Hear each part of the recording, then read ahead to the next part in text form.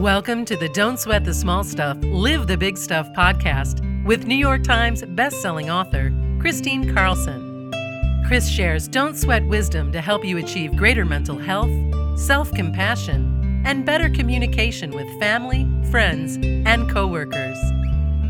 Listen in and learn simple ways to live your most vibrant life of joy.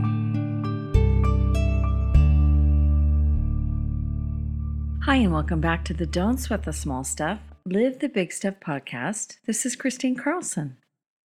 Before we begin with our episode today, let's go ahead and take our golden pause. So wherever you are, if you can, sit comfortably. If you can't and you're doing something, then just use this as a deep breathing exercise to get really present and really engaged in whatever you're doing. And notice your breath. But if you can, please sit comfortably, uncross your legs, place your palms open on your lap, or sit Indian style leaning back against something. And let's just begin to breathe together, shall we? Breathing in through your nose, allowing your chest and your belly to fully expand, taking in the fullness of your breath. Exhale, release, let go. Breathing in pure golden sunlight to the top of your head, to the tips of your fingers and your toes. On the exhale, just relax, release, and let go of any tension you feel in your body. Breathing in pure golden sunlight, filling your core, filling your heart, filling your mind with pure golden sunlight. On the exhale, just release and relax and sink into your breath and into your body. And breathing in pure golden sunlight to every cell of your being, place your hand on your heart, activating your heart, opening your heart, and spend a moment thinking of one thing you feel grateful for. And as you think of that one thing, continue to breathe, breathing in pure golden gratitude to every cell of your being, and exhaling and releasing and letting go of what doesn't serve you any longer. And breathing in pure golden gratitude, filling your whole body with golden gratitude, pure joy. Exhale, release, and relax a little bit more. And taking a deep breath in of pure golden gratitude, filling your core, filling your heart, filling your mind with nothing but gratitude. Exhale, release, and relax, sinking inward. And breathing in pure golden gratitude to every cell of your being. On the exhale, allow that gratitude to wash over you like a cascading waterfall of pure joy. And breathing in pure golden gratitude again, filling your heart, filling your mind, filling your entire being, every cell of your being with golden gratitude. On the exhale, allow it to wash over you again, like you're standing in the middle of a waterfall of pure joy. And breathing in pure golden gratitude again, one last time, filling your heart, filling your entire being, every cell of your being with golden gratitude. On the exhale, please open your eyes. Well, today I want to talk about what it means to create meaning in our lives at midlife, and also what it means to be in midlife and know that loss is coming. It seems like the older we get, the more we're going to go through loss, right?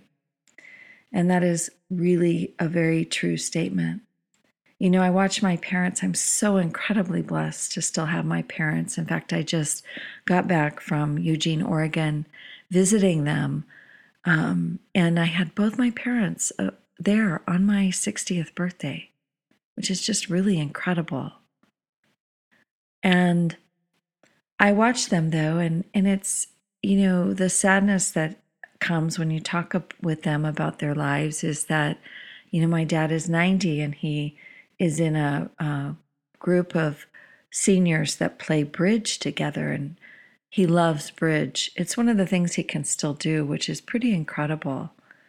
And he loves bridge so much, but he said it's not only a dying game in the United States, but all of his bridge partners are dying. He said the longer he stays around, the more friends he sees go. And I started to think about that. Recently, I lost my golden retriever and my cat. They were both 14. Well, the cat, Mo, was 15 years old and Bear was 14.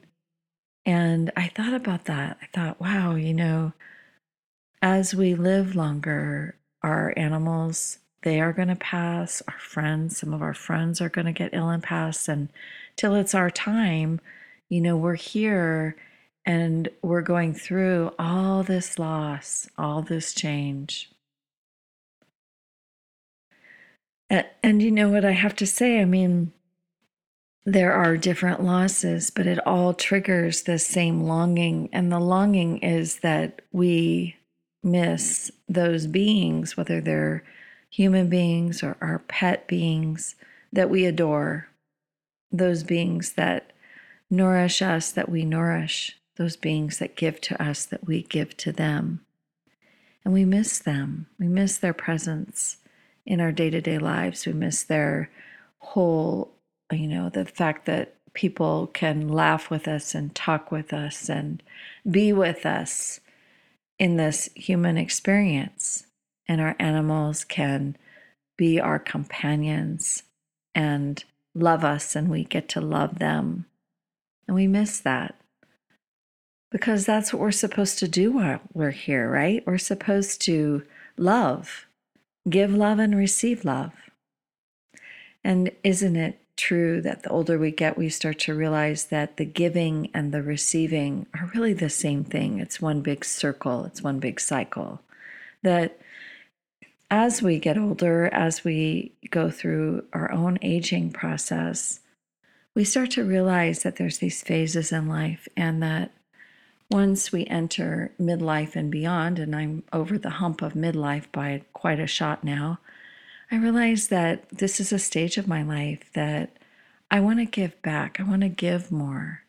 I don't want to accumulate more anymore, any longer. I have accumulated enough stuff.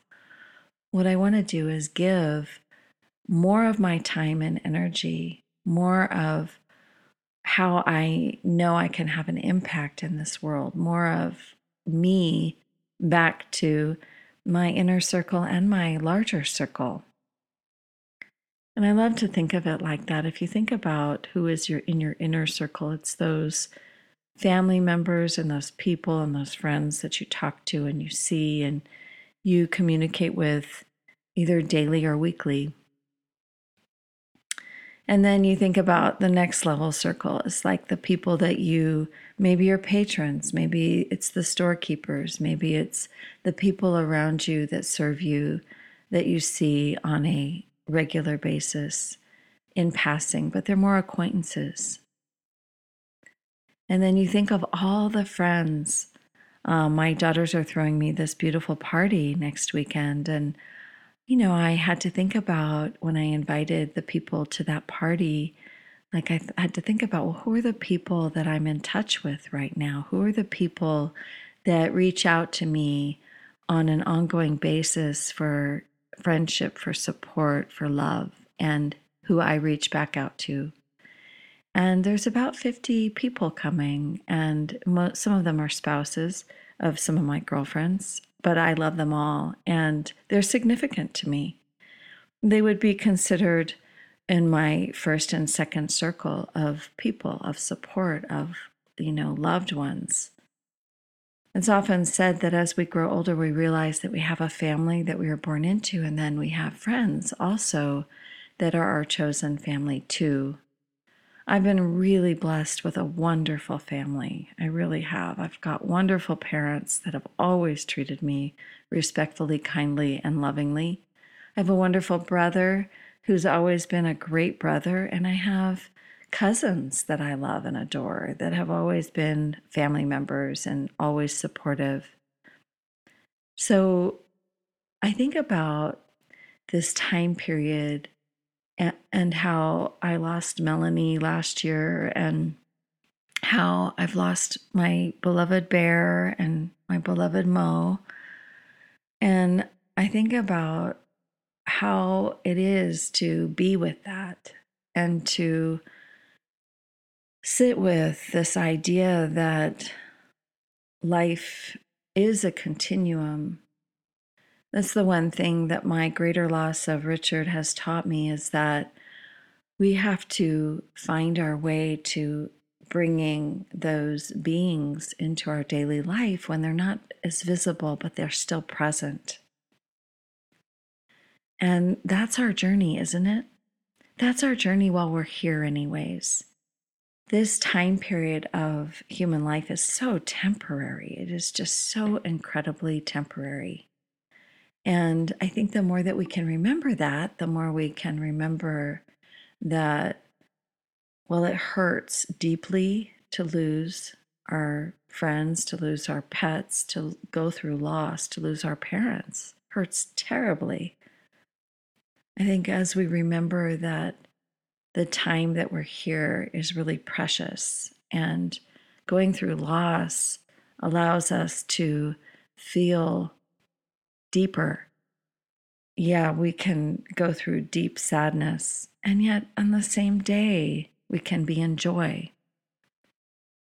And so much of this has to do with how you really frame your losses in life and how you frame your human experience on a moment to moment basis. When you look for joy, joy is present. But sometimes it's harder, isn't it? And it doesn't get easier to go through loss. It really doesn't. And yes, as we age, there's going to be more of it. But I think the way we prepare for loss, always the answer is in how we live day to day. And if you wake up in the morning and you feel grateful, and if you wake up in the morning and you don't feel good, but if you look for something to feel grateful about, that's going to help you shift your focus and your attention into a feeling of joy. Because the heart reads gratitude as joy. The heart feels gratitude as joy. And as we permeate our lives with this idea that we are here to have this one great love affair with life, to give as much as we possibly can in kindness and love of ourselves in service every single day, whether it be to our inner circle, our middle circle, our outer circle, or to the world. This podcast is really for the world. I share some of my most inner thoughts and a deep and intimate conversation with you. And I may never meet you in person, but I know you're listening. And I know I'm speaking to you right now. And I'm with you. Why? Because my heart is that big. My heart is that expansive, and I already know this. I already know that I'm called to be here, to be an inspiration of divine light and love. And all I do when I podcast or when I speak or when I do anything is answer that call.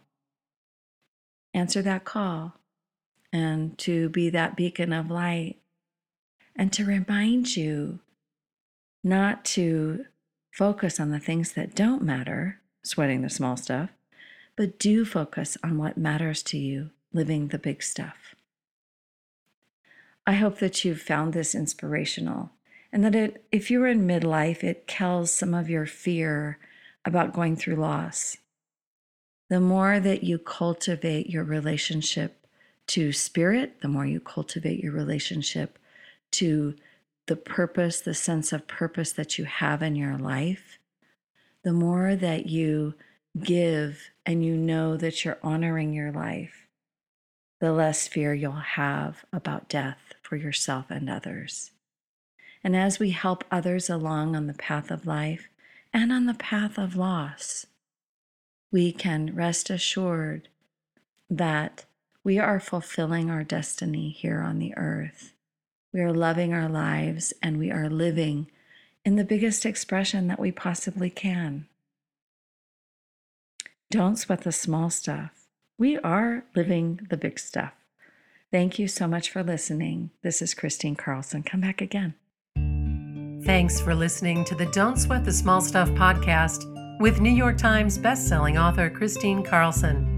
You're invited to join Kristine at one of her upcoming retreats in California, including her popular What Now Women's Retreat at Sea Ranch and her new Revive and Thrive Mental Health and Wellness Retreat at Mount Shasta. Get all of the retreat details today at KristineCarlson.com.